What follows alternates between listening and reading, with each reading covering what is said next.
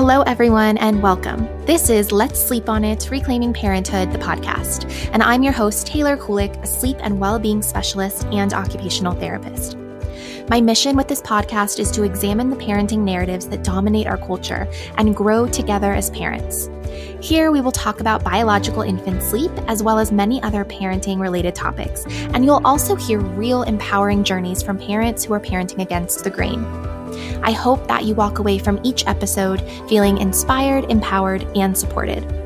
Please remember that none of the information shared in this podcast is medical advice, and you should always speak with a trusted healthcare provider if you have any concerns. Let's dive into today's episode.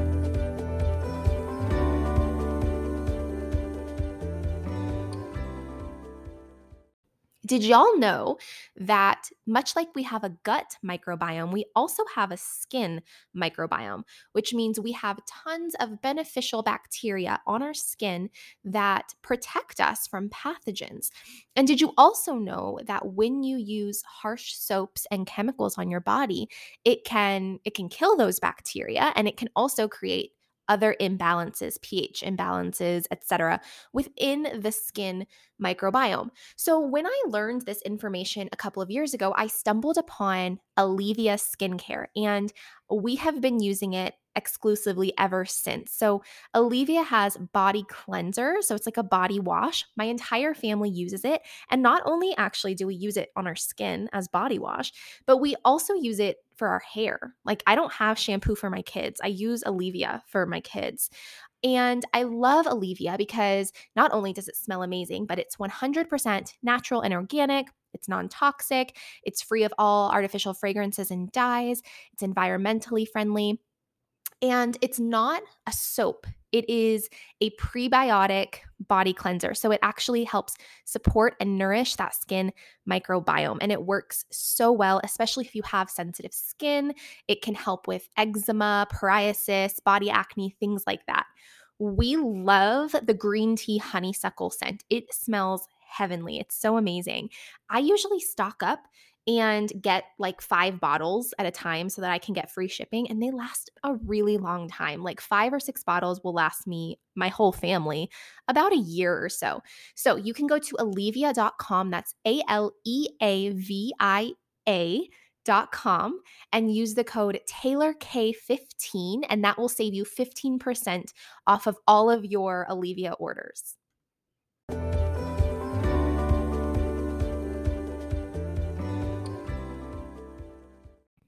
Hi, everyone. Welcome. Today, we have a really cool episode all about homeschooling. So I got the privilege of chatting with Lyndsey of Treehouse, Schoolhouse, all about homeschooling, what homeschooling looks like for her family, what she loves about homeschooling, things like how to find the right curriculum for your family. There is so much we cover in this episode, so I hope you'll give it a listen. Lyndsey is a homeschool mama of 4 and the founder of Treehouse, Schoolhouse. Before motherhood, Lyndsey had a career in children's ministry and special needs education. Her home education centers around living books and ideas, hands-on learning, nature exploration, and biblical discipleship. She shares experiences and home education inspiration through her Instagram and blog, as well as creates curriculum and resources for families around the world. Her most popular curriculum titles are An Expectant Easter, A Connected Christmas, and Treehouse Nature Study. I loved getting to chat all things homeschool with Lyndsey, and I think you'll enjoy this episode too. So without further ado, let's get to this interview. Hi, Lyndsey. Thank you so much for joining me today. Would you mind just introducing yourself to our listeners for those who don't know you, and tell us a little bit about who you are and what you do? Sure. Hey, I am Lyndsey Mimna, and I am from Treehouse Schoolhouse. I am a mom of 4. And I also run a small business, Treehouse Schoolhouse. We are a curriculum development company, as well as a blog and a YouTube. We've been homeschooling since the beginning, and my oldest is almost 10. I cannot even believe that. So we've been homeschooling for since he was, 4 or 5. We kind of started getting our feet wet with kind of some early year stuff. And before that, I actually had a career in Christian education and in a private teaching position. So I fell in love with homeschooling before I was even a mom. And so now it's come full circle, and I get to homeschool my own children and run a homeschooling business. I love that. I've been following you on Instagram for a while and I appreciate the just the wealth of information you share. And I love following homeschool accounts that are inspiring and encouraging because I think there is a lot of mixed messaging out there about homeschooling. But could you just tell us, like, what are some of the major reasons that you chose to homeschool and what do you love most about it? Oh man, I could talk a really long time. This is one of those things that when someone says like, "What could you talk forever and ever about?" So I'll try to keep it short. But um, I have so my first two children are actually hearing impaired, and they were born with hearing impairment. We did not have it run in our family. We had absolutely no idea. I had never held a pair of hearing aids in my life, and when we discovered that they were hearing impaired, we had seen some behaviors in my older son that were being affected by that, some sensory processing things. And so I just have really struggled with even taking him to the library or taking him in group play date settings just because he had difficulty with language skills. It was a late talker, didn't really understand what we were doing. It took him a long time to catch up, did not want to sit still for books. All of those things that I kind of had dreamed of in having children, we were not getting there. And so I just knew for him, I wanted to adapt everything that we did so that he could understand, so that he could hear, so that he could fall in love with learning and not be put in a box of, just being delayed or being treated differently or him even knowing that he had these struggles. And so that was one big thing. But then I just fell in love with it. My second daughter, my second child, she did not have any of those same struggles. Even though she's hearing impaired, she got her hearing aids as a baby. And so she was able to just completely speak well and function well. But we just really fell in love with the culture of home education, not just being about that time block that you're, quote unquote, doing school, but that it really infiltrates in your entire day and even at night and even on the weekends and just your entire home atmosphere. And so I really just fell in love with this idea that it was a whole family learning together, growing together. And I think one of my favorite things is that I am there for when those light bulbs go off, when they make those connections, like we're reading a really great story and they really get a kick out of something that the character is or does. And then later in real life, we see something that reminds us of the story and we have this bond because I was with them when that light bulb went off and now I'm with them when they're making a real life connection. Whereas I could just imagine if they were at school and they're reading a book with their teacher or in class and I don't really know what they're learning, I don't really completely know all of those moments, and then there's a real life connection later, I feel like I would miss it. I would miss that moment of, you remember when we learned this? Oh my goodness, now look at this. See how that life connection happens. And so that's kind of one of my favorite things. And then I just really love the creativity of it. I love that I can make it my own and that I can really pass down the things that are important to me, the things that are important to my husband, in our values, in our morals, in our hobbies, in the way that God created us, that we can pass those things down to our children. I'm a very creative person, and so we have a lot of art and creativity and music in our homeschooling. My husband is an outdoorsman and a carpenter, and so we have a lot of that kind of thing in our homeschool. And so it's more than passing down education from textbooks. It's really giving you an opportunity to have so much time to really pass down what you believe and what you love and how you view the world to your children because you're with them so much. Um, Mm. and I do believe that families that don't homeschool can do that, but it's just the reality that the more hours that we have with our children, the more opportunity we have to pass down those important things. Yeah, I totally agree. And I love everything you said.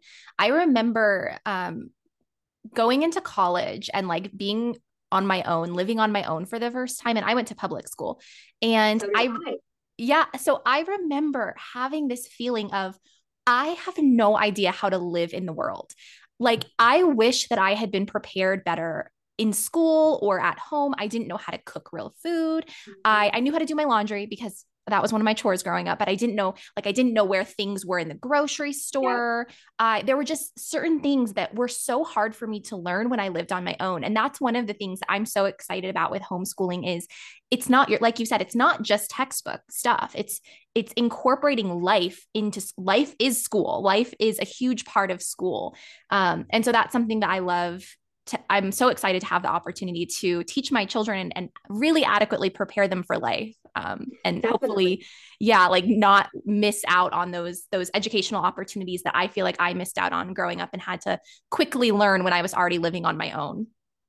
Oh, definitely. And a lot of lost skills too. Like, I feel like it's really important for boys to learn how to build things and girls to learn how to cook and sew, and vice versa too. I want my Mhm. boys to learn those things, my girls to learn those things, and just to have these life skills that they can garden and, all of these things that I feel like are really important, and they're not learning them in school.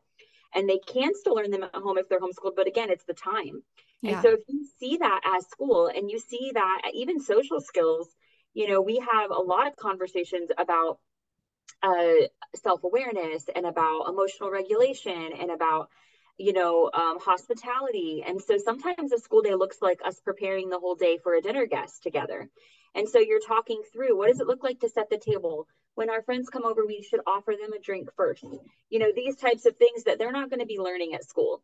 And these are the things that are going to really serve them well in life. I wrote a post recently. I wrote a blog post with a freebie about like 100 life skills to teach your children. And so it's like a checklist of even these simple things like learn how to fry an egg, like, Yeah. like learn how to change an air filter. Things that same as you, like I got my first apartment at 19 and lived in a different town than my family, and I felt like a fish out of water, and I didn't even know how to find out. Well, we didn't. I don't even think Right. we had Google back then, or maybe we did. I'm aging myself, but it was harder to like. We definitely didn't have YouTube videos that I could quickly be like how to fry an egg. But I just Yeah. want. I wish I would have learned those things from my family. Right. Yeah. I remember being in college and calling my mom at the grocery store, "Hey mom, what section would I find X in?" And Yes, yeah, I mean, I felt so dumb, but like I would always just call my mom, "Hey mom, how do I do this? Hey mom, how do I know when my car needs an oil change?" Because yes, these things I just, yeah, we don't I mean, some kids can go to public school and learn them, but I think a yeah, lot of families, especially when they send their kids to public school, they maybe don't understand the value of learning those skills as well. And again, the time is a huge factor. right. What would you say are some common barriers or even just some like major homeschooling myths that you hear about a lot, or like some big concerns that parents might have about homeschooling? I think one of the big ones is that parents feel like, well, they're comparing themselves to public school teachers and they're saying, well, I am not equipped for this because I do not have this education. And what I'm always saying to families like that, parents that really have a desire to homeschool, but they don't feel equipped, I always tell them that really what a teacher is getting taught in college is how to do a lot of classroom management. And if you ask a teacher who went to school for teaching, um, you ask them if that's true or not, they're going to tell you it's true, that the majority of what they're learning how to do is how to follow the state standards and how to manage a classroom of 30 children. And so if you take those things away and you realize that if you know how to read and you have a desire to teach your children, I always tell moms like and dads, because I think that both parents need to be all in with this, that you are the very best person to teach your child because you know them the best and you have a higher desire for your child to be successful than anyone else in the world. And those two things alone, that you know your child the best and that you have that desire to see them succeed, and it can't compare to a teacher who doesn't know your child. Like if you have those two things and you're willing to learn how to do it, and there's so many resources out there to hold your hand, completely equip you. If you have a willingness and you have that desire, then you absolutely can be so successful and you are completely and totally qualified to do that. And I feel like I have never met a mom, and I talk to thousands of homeschool parents all year long, and I have never met someone who felt like that and started and continued to feel that way. Every single time it gets debunked. And they're like, I can't believe that I thought that this was going to be different. I can't believe I thought that I was not going to be able to do this. Like, this is so much easier than I thought, so much more life giving than I thought. And it's just a huge sigh of relief once they really just jump in and do it. And the other thing I would say is socialization, which I do feel like, I don't know, I feel like this is one of those things that 10 years ago, 20 years ago was a lot bigger of a deal than now.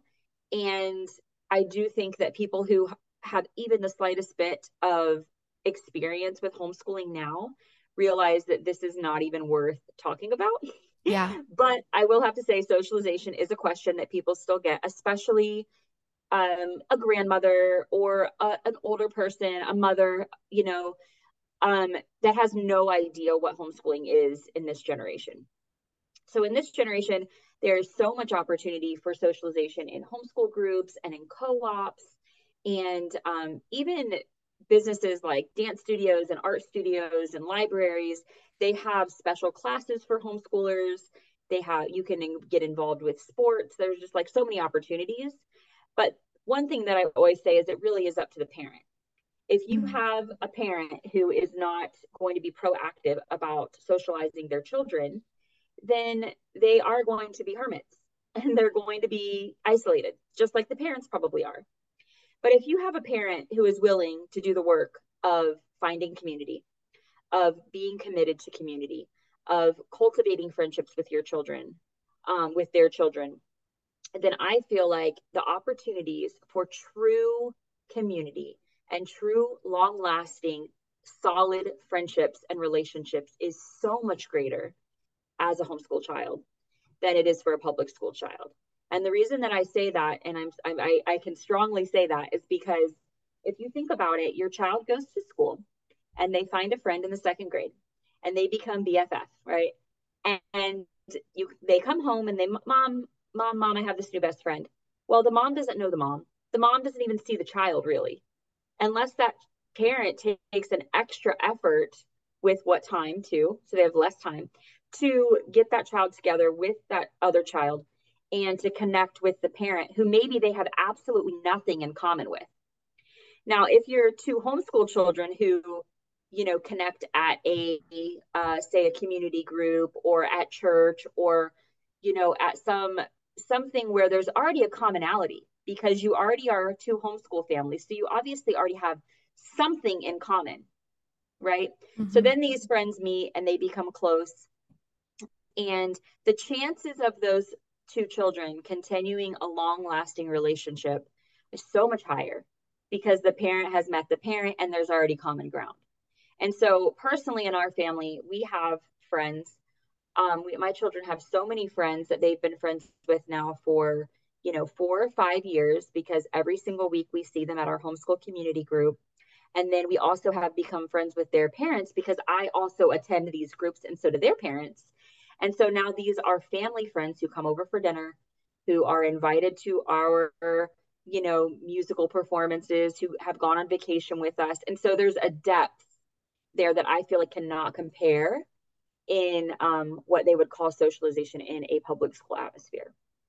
I totally, totally agree. And we're new homeschoolers, but we've had the same exact experience. I started a little homeschool like community group through my church because most of the families at our church homeschool. And the other thing that I've noticed is in a public school setting, a child is with the same age group basically all day long. So they're interacting with lots of kids, but they're pretty much all the same age. And then, a couple of adults during the day they're interacting with. But in our homeschool group, we have age ranges from newborns all the way up to like 15, 16, 17-year-olds. And they're all interacting with each other. And the older kids and teenagers are helping to like take care of and play with the younger ones. And the 2-year-olds are playing with the 5 and 6-year-olds. And so I find that and they're all interacting with adults too. And, the adults that are, if we go to like a museum, they're interacting with the adults at the museum, learning life skills in the process. And so I just find that it's more reflective of real life socialization, not just I'm only interacting with 5-year-olds or I'm only interacting with 8-year-olds, Mhm. The other thing about the public school system is, you talk about the second grader who makes a really good friend, but then the next year they might be in different Yes. classes. And so then that's just a bummer because then they don't see that friend very much. And if they want to maintain that relationship, it's again, we have to find the time then to make sure that they're seeing each other outside of school. And that's just really hard. And it's not as easy to build authentic connections and friendships. Definitely. I was going to say the same thing about the ages. I feel like I have a 8-year-old daughter, and her recent thing when we go to our Friday group is to mother all of the toddlers. So she's Mhm. created this like nature babysitting club with a couple of the other girls in the group, and she brings toys from home and she like creates this like atmosphere for the toddlers to come and do nature games with her, all on her own doing. Oh, And it's become like her ministry. Like she loves it. It's become like this thing that and and then I've got another situation where my little boy who's 4, his very best friend is a 7-year-old girl. In what world would that happen in a public school? And they yeah. are like buddies, like they are best buddies. They've been buddies now for 2 years, and every Friday when they see each other, they buddy up. They have a commonality. There's something that connects them that's not just age, or the classroom that they're in. And so yeah, it gives them all these opportunities. And again, just like you said, like when else in life are, as soon as you graduate, when else in life, anywhere, in family, in church groups, in a business, are you with all the same people, like the same age people? You Right. gravitate toward people who have something that connects you together, a hobby or a value, not your age, you Hmm. know? Yeah. And so it really doesn't make sense that people look at the different, like they'll look at public school children and they'll look at homeschool children and go, they're not getting socialized just because they're not in a classroom of 30 kids every day. Right.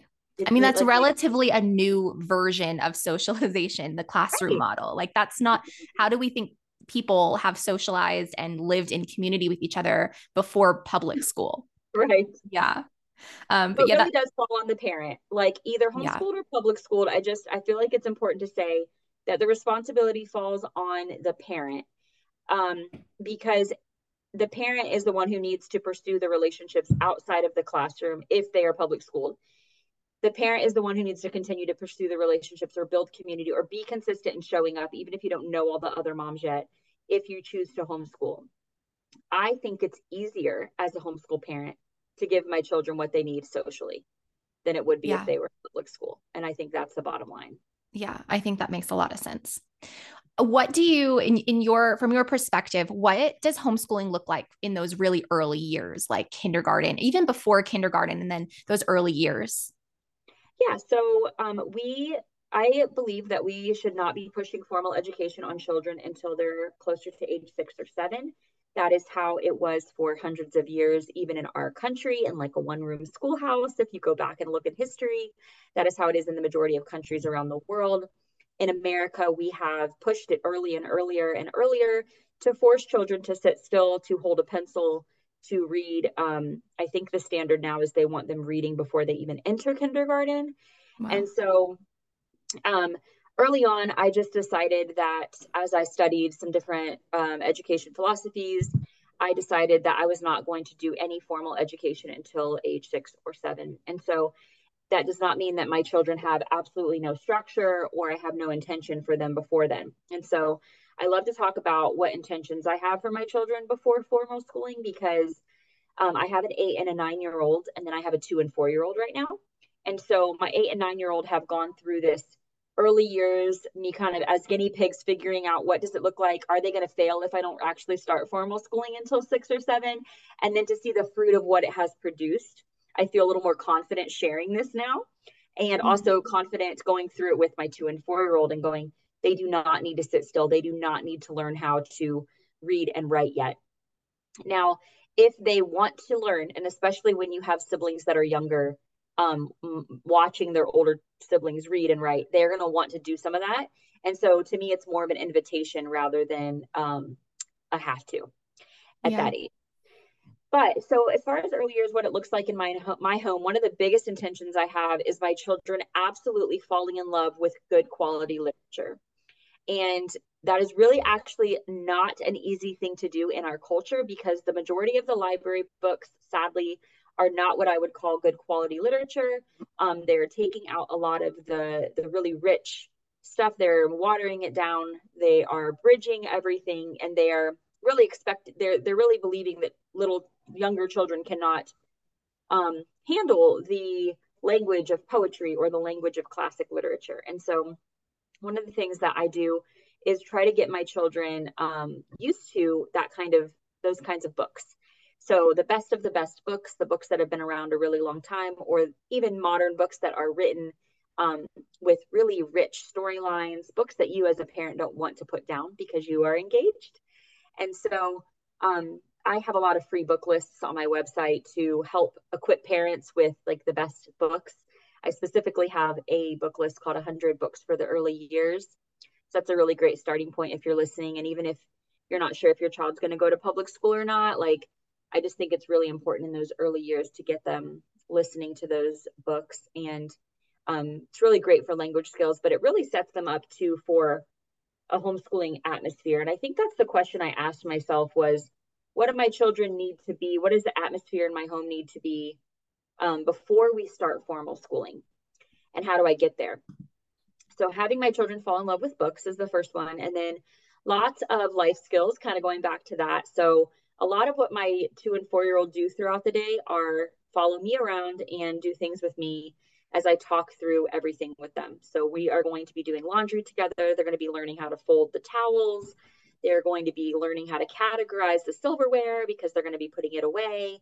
If you think about it, they're really doing math skills. They're doing a lot of that through life skills, and they're learning a lot of cooking. So cooking, of course, has tons of math. So we're scooping the blueberries in and we're counting as we do it. We are, stirring 20 times. Um, we're talking about all the different foods and how they grow as we're chopping up our vegetables. So they're learning through life skills.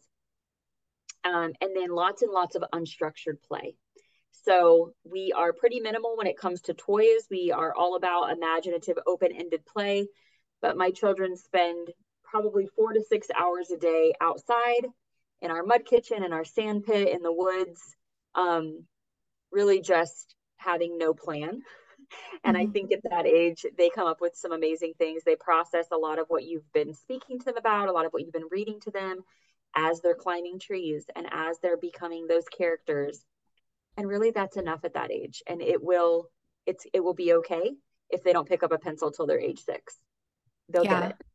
Totally. I think what a lot of people don't realize is that though that play, that especially playing in nature and climbing and Yes. developing all of those gross motor skills, is really the foundation of learning. It's not, it is learning. It is part of their school at that age. And I think it's so important. I know you kind of mentioned like you were doing some reading, and most kids don't around the world and in the past have better outcomes when they don't begin formal schooling until a little bit later than we typically begin here in the States. And there's also a ton of research that it's just generally better to wait, Yeah. especially in terms of like doing writing and handwriting and things like that. Like kids are just being forced to learn these things really before they're developmentally ready and from like Yeah. a motor capacity perspective as well. But Yeah. So I would say like one of the things that we do without even thinking about it is a lot of opportunities for my children to use their fine motor skills in real life situations. So my 4-year-old son is really into hammering. So he has a pile of wood and a little bowl of nails outside and a little mini hammer, and he spends so much time hammering those nails in. And to me, that is more valuable than him writing with a pencil right now.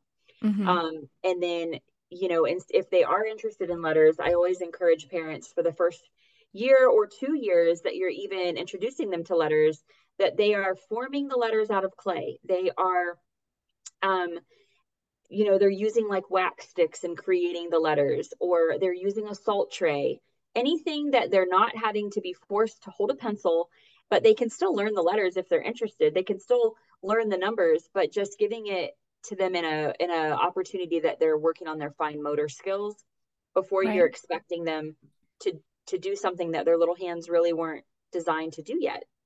right. Yeah, absolutely.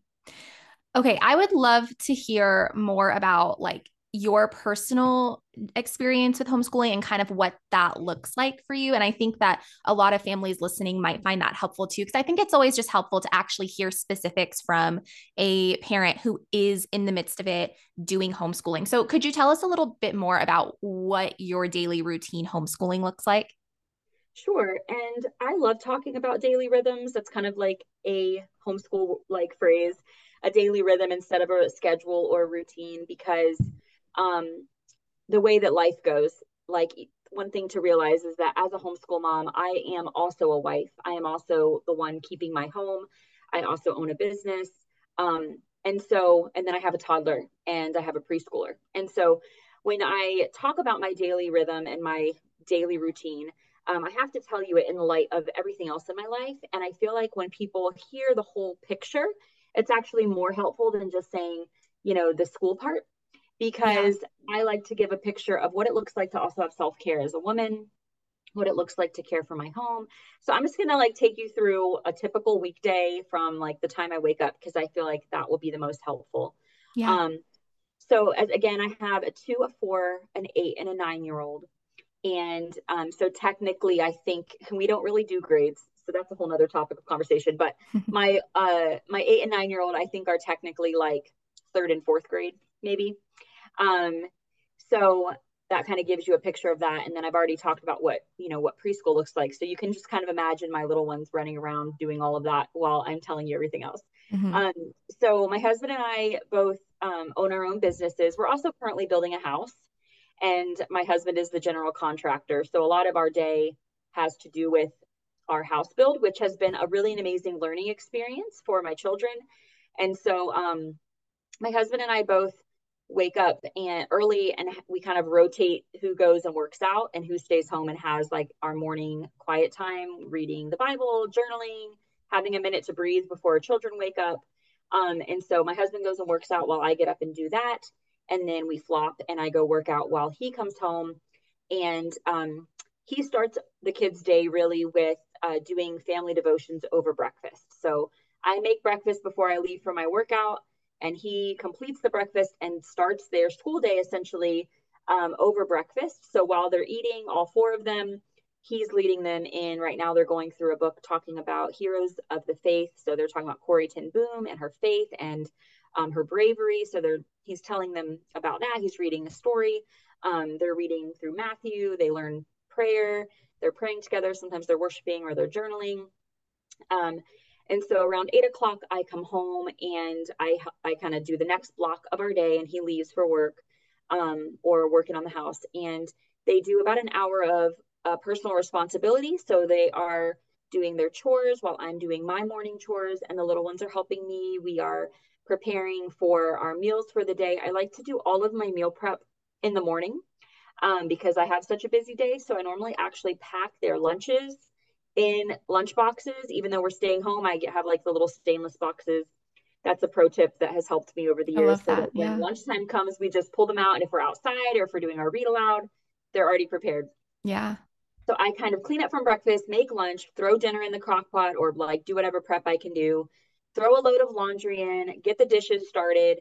And I kind of have like till 9:30 in my head to get the little ones dressed, get all of this ready, and kind of we gather at 9:30 for morning time. And so by 9:30, my big kids have personal things that they've already done. They have to get dressed, they have to clean their room, they have other chores like taking out the trash, and they have their own lists. So by 9:30 we gather, and that is the time of our day where we start out with music. Um, I try to do things that my little ones enjoy to kind of engage them. Morning time is for everyone, and so it's about an hour. And right now we're going through spring nature study. So I developed a nature study curriculum, and that's our morning time. And so this week we're learning about seeds and sprouts. And so there's a lot of things in morning time that are hands-on. We're doing music, we're doing poetry, we're doing hands-on projects like planting a seed. And so the little ones are watering their seeds. We have a book basket. So sometimes the big kids are reading to the little kids, or we're splitting into two groups, and the big kids are reading independently and I'm reading to the little ones. we're doing movement and music. So I kind of like created this curriculum that could be a family style learning, because that's really important to me. And so we do that for the first hour. And then the older kids start working on the work that they can do independently. And this has been sort of newer in the last year, but for the next hour, they work through their math and through some copy work, and through some grammar and just some things that they can do mostly on their own. And at that point, I'm either reading aloud to the little kids or I'm, doing some chores. Um, Maybe I'll take the little ones outside, but the big kids know they can come to me and if they have a math question or something like that. So that's the time where my big kids are mostly in charge of their schoolwork. Then we all take an outside break, and that's usually around 10:30 or 11. We go outside and take a nature walk or just ride bikes. I mean, whatever, go in the woods. It's about 30 minutes where we have a snack and do a break. And then when we come back in, is when we have lunch and I do a read aloud. And so this is like our chapter book that we're working through. The little ones can be super distracting during this time, but they've learned like mommy's reading aloud. So you guys can eat and then go back out and play, or you can go play upstairs. Sometimes they end up being loud and the big kids are just used to it. Mm-hmm. And then, so we're reading through a chapter book during lunch. So as you can see, a lot of our school is even done over meals, because when they're busy with something, they can listen better. Yeah. Or the little ones are kind of occupied, so it helps. After that, um, we usually have a little bit more of a break, and then from about like 11:30 or 12 to 1 is the more focused attention that I want to have with my big kids. And so during that time, my 2-year-old might be going down for a nap, and my 4-year-old will be playing alone, or I might give him something at the table that will help him be quieter. But it's not really a time that a lesson is including him. He can listen in, but it's not. It's like more. I might be doing a really in-depth study of something, or a harder book for him to really grasp. Um, or we're doing notebooking, so a lot of narrating, a lot of writing, things that the kids need a little more work, help with. So we do that for the last hour. So if you look at all of that, that is all of our school for the day. And we are done by maybe 12:30 or 1 with some breaks in there. Really the rest of the day, 4 days a week, I work in the afternoon. And so we have a nanny who comes, and this is somewhat newer. I started my business without help. Now I have a nanny who comes and helps for 4 hours in the afternoon. Um, and so she was homeschooled herself. So she actually does table time with them where they listen to audiobooks, and she teaches them handcrafts. They're learning to crochet. They're doing paper crafts. She's kind of taken on that area of my life. So I'm very grateful. They also just spend a lot of that afternoon time outside. And in the afternoons, I'm working. I am maybe meeting with my husband at the house to do house build decisions, running errands. And then I'm done at 5. We have dinner. We have family time, and then my husband reads another read aloud to the big kids at night while I take the little ones upstairs and we do more reading. Lots of reading in our day. Yeah. And that's pretty much the whole day. And then I crash because I'm a very busy woman. So I Yeah. crash by, 9 o'clock, 9:30, because I get up pretty early. So that's a typical day in my life. Yeah, I love that. I love to hear about families, homeschooling rhythms, and kind of how they do things, because every family has such a different routine, a different rhythm. And I always get ideas. I'm like, oh, that's a Yeah. good idea. Let me incorporate that. And I think that's the beauty of it, really, is you can always change it when something's not Oh, working for you, definitely. like experimenting and finding, okay, what works best for us right now in this season. In another season, that might look different. But like I've talked to families who they work even more, like maybe they work full time. And so a lot of the homeschooling is being done in the evenings or the Mm-hmm. weekends. And I mean, that's really the beauty of homeschooling, is you really fit it and mold it to make it something that works for your family and your unique circumstances. And I love that. Yeah, definitely. I have a lot of blog posts about various rhythms over the years, because there was a season where we were nap schooling. So as soon as the little ones were taking a nap, that is when we did the bulk of our schooling, because they were just too distracting. My big kids are independent readers, very self-motivated now, but that's not true when they're just learning to read, and you really need more dedicated time. And so then I have rhythm, all kinds of rhythms. We school year round, so that is a typical day. But then there are days where we only do an hour, and then we spend the rest of the day, at the lake or whatever. And so, yeah, I totally agree. I think that that's one of the best things about homeschooling is that glean ideas from what you hear, what you read, what you learn, but like the best thing about it is it's your story. And as long as it works for you, like you can do whatever you want. Like that's the Yeah, freedom there of are it. no rules. Well, sometimes it depends on where you live. There might be some rules, but But there's very not little. many rules. Yeah. No. Yeah, I love that. Okay, probably the last thing that we'll really have a chance to touch on. This is a big question, but I'm curious to know if you use a specific type of curriculum. I know this will probably be like a common question that listeners have. And also, because I know there's so many different Yep. styles of homeschooling, so many different curriculums. Do you have any tips for how families can choose a curriculum or a kind of style, learning style that works best for their family? Yeah, so I always recommend starting with the style or the philosophy first. That will help you weed out a lot. So if you start by researching, homeschool philosophies, um, and we have a free quiz on my website actually on like what's your homeschool style. So even something like that might help, or finding blog posts that kind of go into depth about each homeschool style and just sort of asking yourself, if it was a completely blank canvas and I had no former idea of what it means to be educated. So try to take it out of your mind, even how you were educated, about what you believe about school systems. Just take it all out, start from scratch, and say, I have a child. I want to give them all the tools that they need to be successful in life. Which one of these philosophies feels right? Which one of these feels like it fits my personality, my interests, my values? What could I envision in my home? And also considering your child's learning style. So if there's a learning style that's very workbook heavy and a lot of sitting still, but you know that that's not going to vibe with your child's personality, well, that needs to be taken into consideration.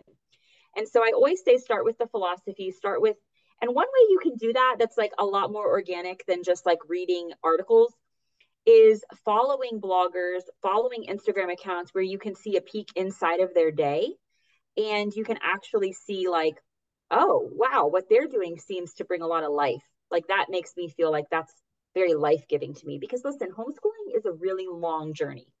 As the parent, you need to enjoy it. And Yeah. so I always encourage moms, like, you need to pick what you think you can do long term, what's going to bring you life. And I know for me, including creative things, including the arts, including hands-on projects, including getting outside, not being too formally structured, that brings me life. Now, that's not the same to someone else, maybe, because I'm me, but you need to kind of start there. From there, let's say you zone it down into, I'm a Charlotte Mason homeschooler, like that feels the most right to me. From there, then start searching for curriculum that fall into that category rather than the other way around and being like, this curriculum looks good. What philosophy is it? Oh, I don't know if I'm that philosophy, because you're going to be really overwhelmed really quick. So starting with your philosophy and what you believe about home education, and then from there going into the curriculum and kind of deciding like which one seems the best out of that. And I think the other thing that's important to say is like, it's so much more about the parent and about your connection with your children and about your home atmosphere than it is which curriculum you choose. Because you can pick the same curriculum that I pick, but it can feel completely different in your home than it does in mine, because it matters more about the how you use it and how you connect with your children over it. Does that make sense? Yeah, totally. And so I think that it's important just to kind of like get that out of the way first, to realize that the curriculum is not like the savior of your homeschool. Like you need to decide what you want your schooling to look like, what you want the feeling of your home, what you want your children to get out of their education first, and then let your curriculum be a tool to aid that rather than the curriculum be like the most important thing. Right. Because you could probably choose pretty much any curriculum and like have a successful and joyful homeschool experience. It really just depends on your needs and your priorities and preferences kind of as a family, right? Yes, and how you as a mother or as a father are implementing whatever tool you have. Mm-hmm. because as much as I would hate it, if I only had the option of using textbooks and workbooks, I could use that as a tool and still create a life-giving home atmosphere by being creative with it and by realizing that it's not a bunch of check boxes I have to complete, but that I am the boss of my homeschool and I am the leader of this atmosphere, and I can cultivate life and true education with whatever tool you give me. Now, it's really helpful if the tool is, really easy to use and it's easy to implement and it's easy to make that atmosphere happen quickly. But if you don't have that, maybe you don't have the resources and you just need to use free curriculum or you just need to use library books. Like, I just feel like we put too much weight on the actual curriculum and not enough importance on the mother or the father and creating that atmosphere, and really just asking ourselves, like, are our children at being educated, like, in their everyday life just because we invite them into this feast of learning? Right. Yeah. I love that. Well, Lyndsey, thank you so much. This has been, I just think, so encouraging. And I know everybody listening will probably be really encouraged by it too. Would you mind just telling those who are listening where they can find you if they want to learn more from you and what resources or offerings you have available? Sure. So I have my biggest platform is Instagram, and so you can find me at Treehouse_Schoolhouse. I'm sure you'll put the details in the show notes.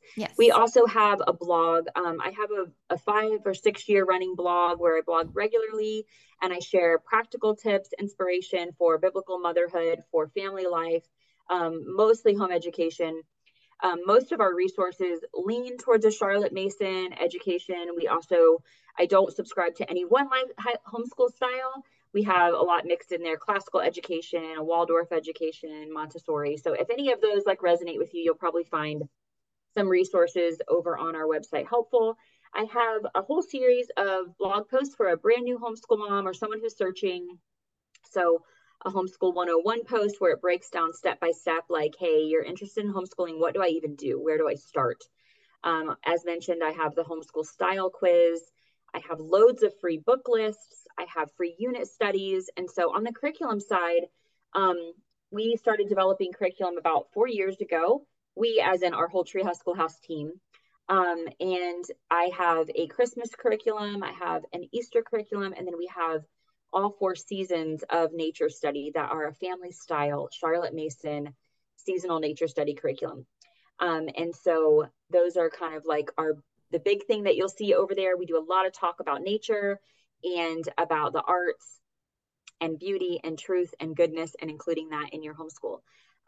We also have a YouTube channel where I take you on a tour of our homeschool room and we talk about homeschooling with littles. And so that's sort of just new. We're kind of getting that developed. So those are some of the places that you can find me. I also do have a discount code for you guys, for the listeners today. You can find that discount code in the show notes. Yes, all of that will be linked in the show notes. Lyndsey, thank you so much for doing all this. I also just appreciate so much your just wealth of knowledge and the free resources you provide to parents as well, because it can be really overwhelming, especially if you don't know many homeschooling families or you didn't come from a homeschooling family to like really figure it out and know where to start. And so I always look to people that I follow on Instagram or people in my life that are homeschooling. And so I know I'm not alone in this, but I just appreciate your work and what you do so much. Definitely. Just when you're reading my content, just try to imagine us going together to the coffee shop and talking it through, because that's what I like to do the most in real life. And take moms through the journey, because everybody needs somebody to kind of like help them take that step. So I'll be your girl. Yes, definitely. Amazing. All right, well, thanks, Taylor. Thank you so much, Lyndsey. Thank you for listening. I hope you enjoyed this episode. If you did, please subscribe and leave a review if you feel called to. It really helps our message reach more parents.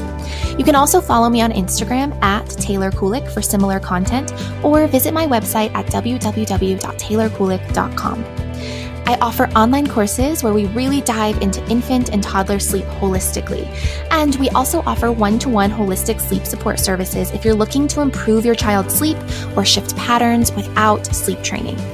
If you know a parent who would benefit from this podcast, please share. And if you'd like to financially support this podcast to allow me to create more episodes more often, you can visit anchor.fm/Taylor Kulik. I hope you'll join me next time.